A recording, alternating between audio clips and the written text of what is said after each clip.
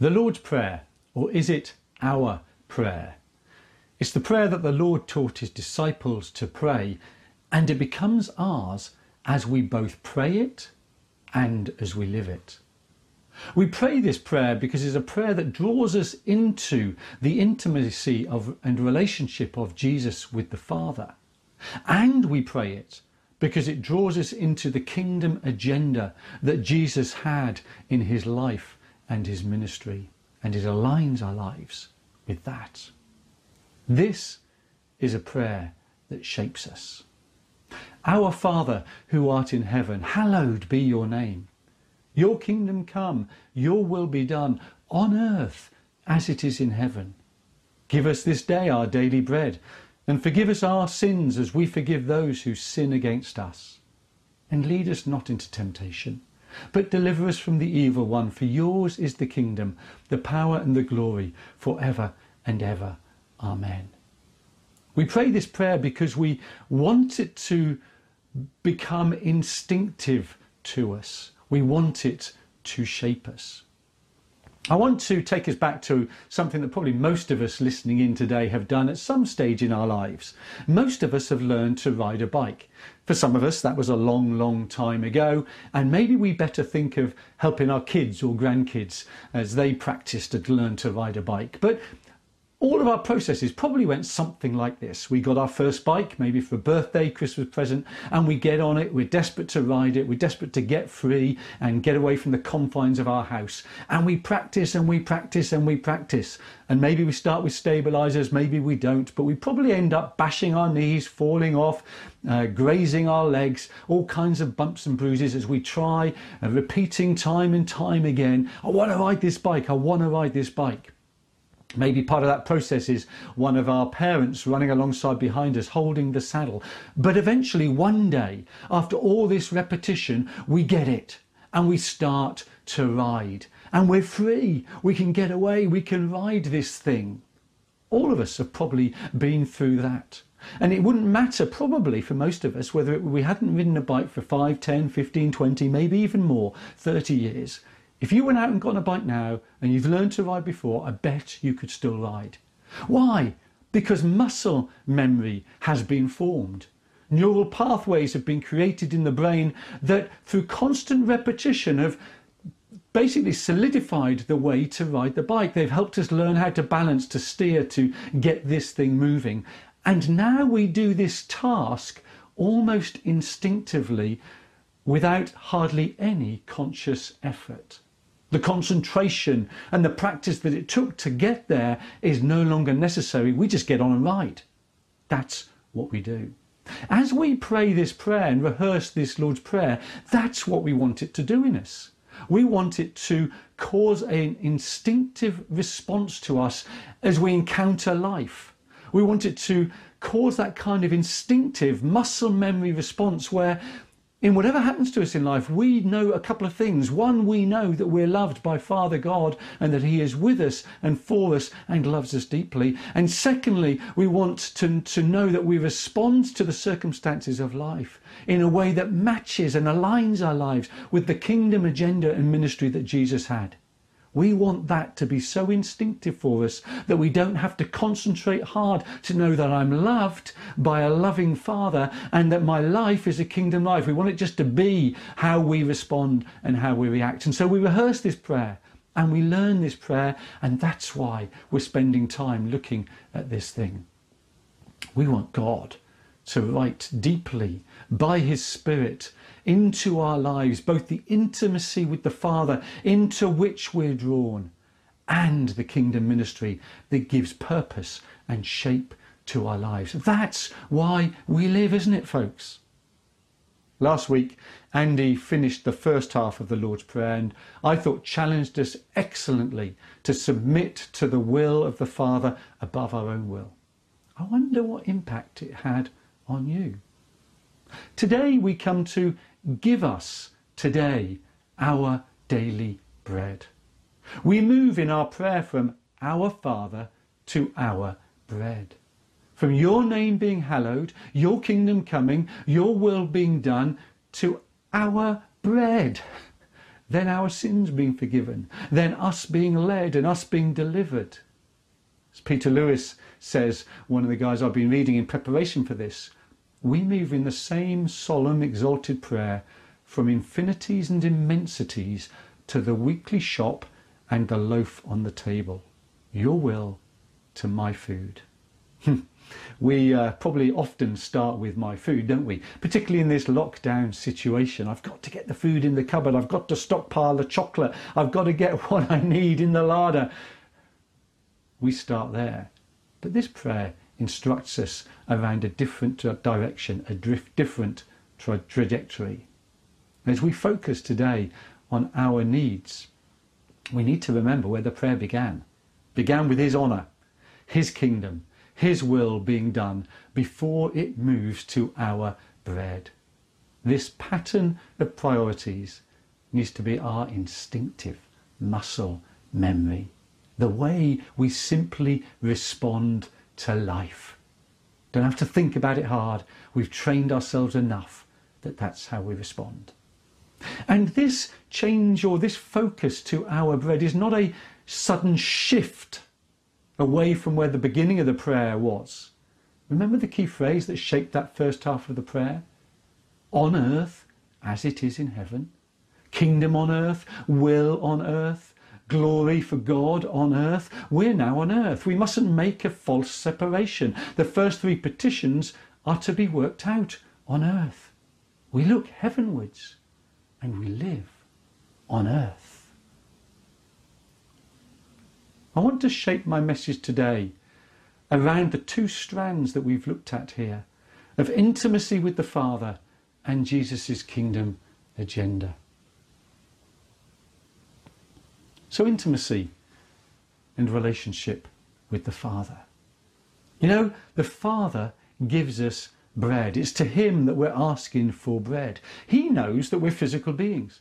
He knows that we're not will-o'-the-wisp type creatures floating this way and that way. He knows we need sustenance and we need food. And God's fatherly care extends to our physical needs.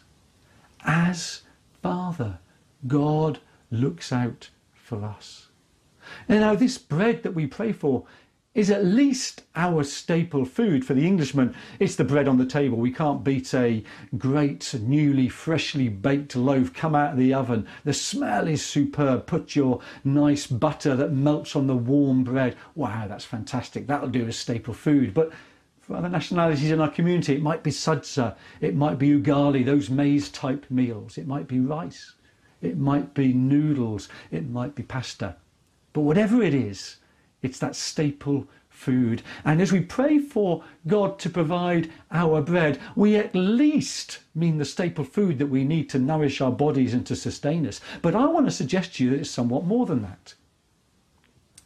Later in this chapter, Matthew chapter 6, that we're in, these words are spoken by Jesus.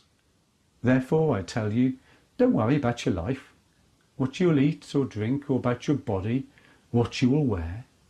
Is not life more than food, and the body more than clothes? And he goes on, so don't worry, saying, what shall we eat, or what shall we drink, or what shall we wear? For the pagans run after all these things, and your heavenly Father knows that you need them. But seek first his kingdom and righteousness, and all these things will be given to you as well. The Father knows, and the Father cares. Seems clear then, doesn't it, that bread is not just bread. It's everything we need for physical and bodily well-being. The Father is interested in the whole of our life and all of our needs. Listen to this as Jesus in the temptation in Matthew chapter 4, as the enemy, Satan, is trying to get him to test God, Jesus replies with these words, it's written, man shall not live on bread alone, but on every word that comes from the mouth of God. I don't think that statement's trying to separate physical and spiritual. I think more that statement is trying to help us see that without God, nothing works. Bread alone is no good on its own.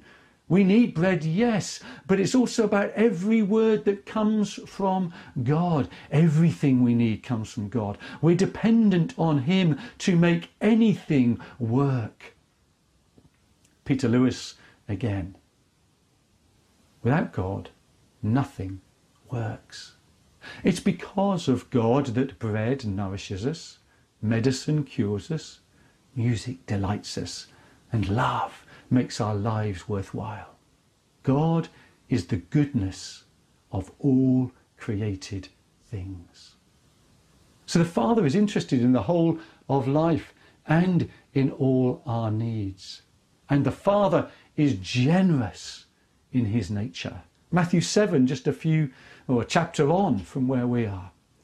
Which of you, if your son asks for bread, will give him a stone? Or if he asks for a fish, will give him a snake? If you then, though you're evil, know how to give good gifts to your children, how much more will your Father in heaven give good gifts to those who ask him? How much more will your Father in heaven provide for us who pray this prayer? Give us our daily bread. How much more will the Father who loves us answer that prayer? We've seen then that we live by bread and God's word. But the Bible and Jesus particularly take us even further. John chapter 4, Jesus says, my food, interestingly, is to do the will of him who sent me and to finish his work. That's his food, to do the Father's will. Bread is good, but bread for Jesus, food for Jesus, points to obedience, to God's will being done on earth, which is what this prayer is all about, isn't it? But Jesus goes even further in John chapter 6, where in a conversation following the feeding of the 5,000, Jesus makes the profound statement that he is the bread of life. So how futile to only be interested in physical bread.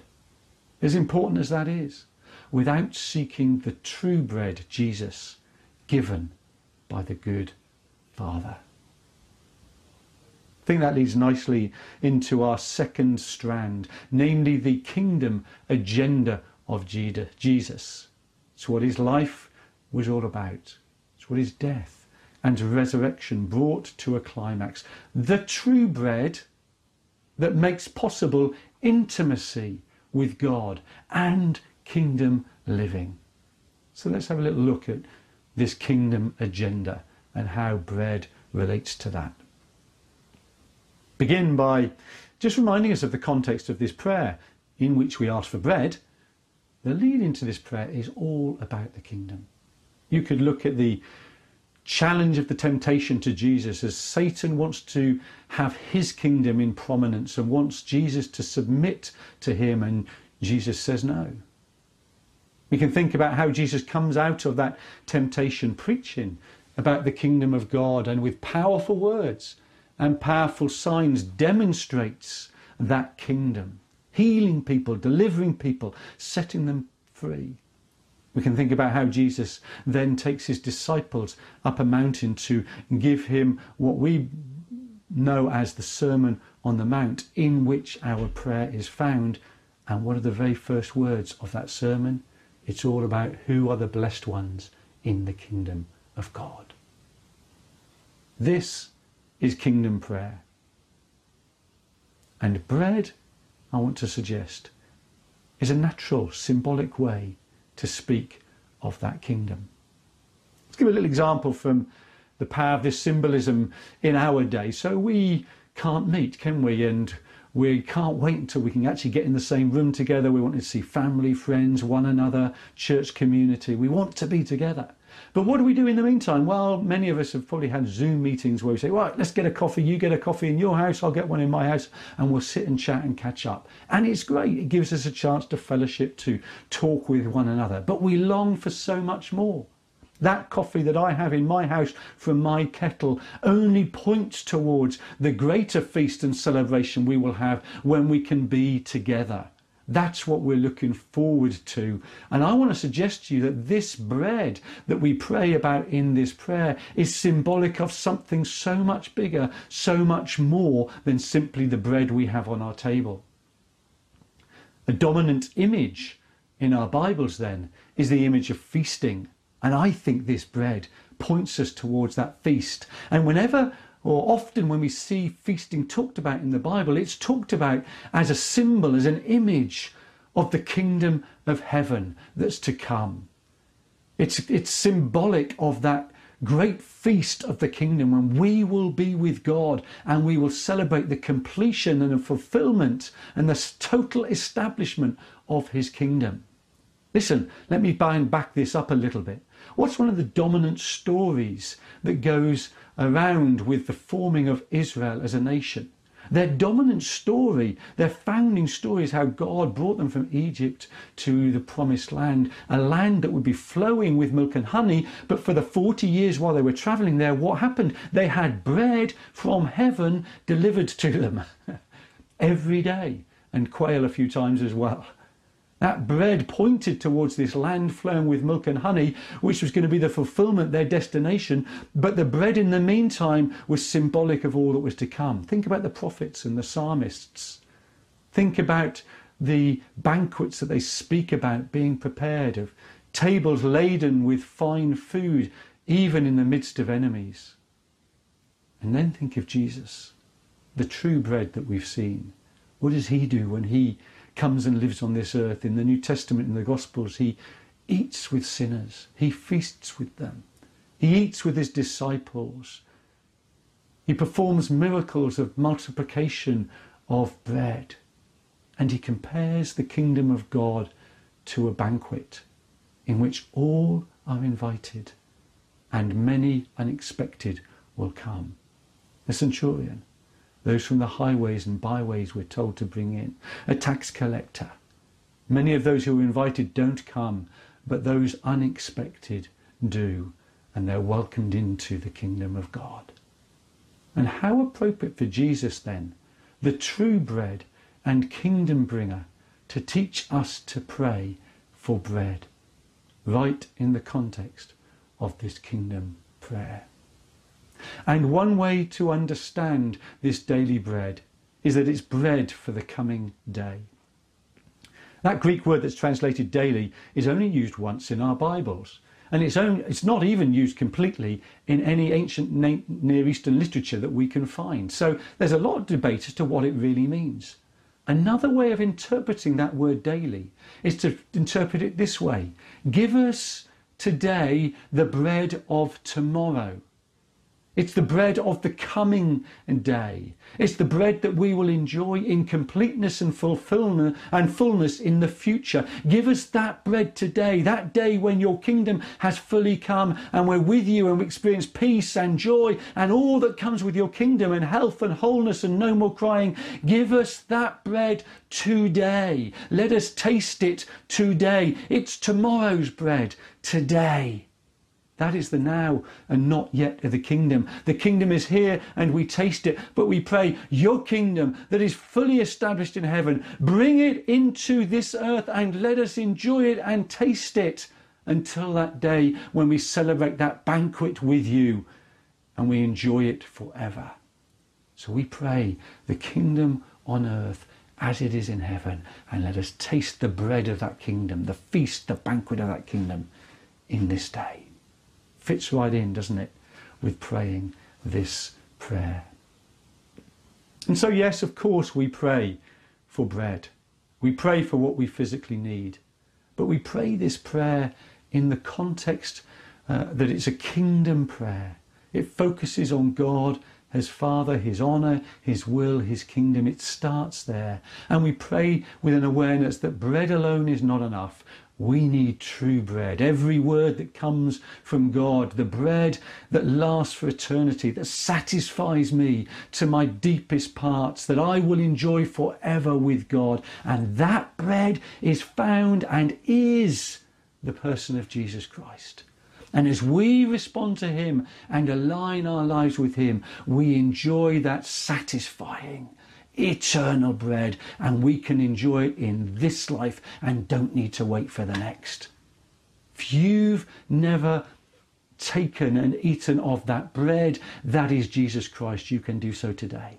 He's alive. He's here by his Spirit. He's present. If you want to respond to that Jesus and taste of that bread, just want to encourage you to pray this prayer after me now. Lord Jesus, I want a taste of the bread that you give, that is for eternity, that is eternal life. Jesus, I invite you into my life to satisfy my deepest needs. And Jesus, I want to give myself to you and to your kingdom agenda. I submit my will to yours.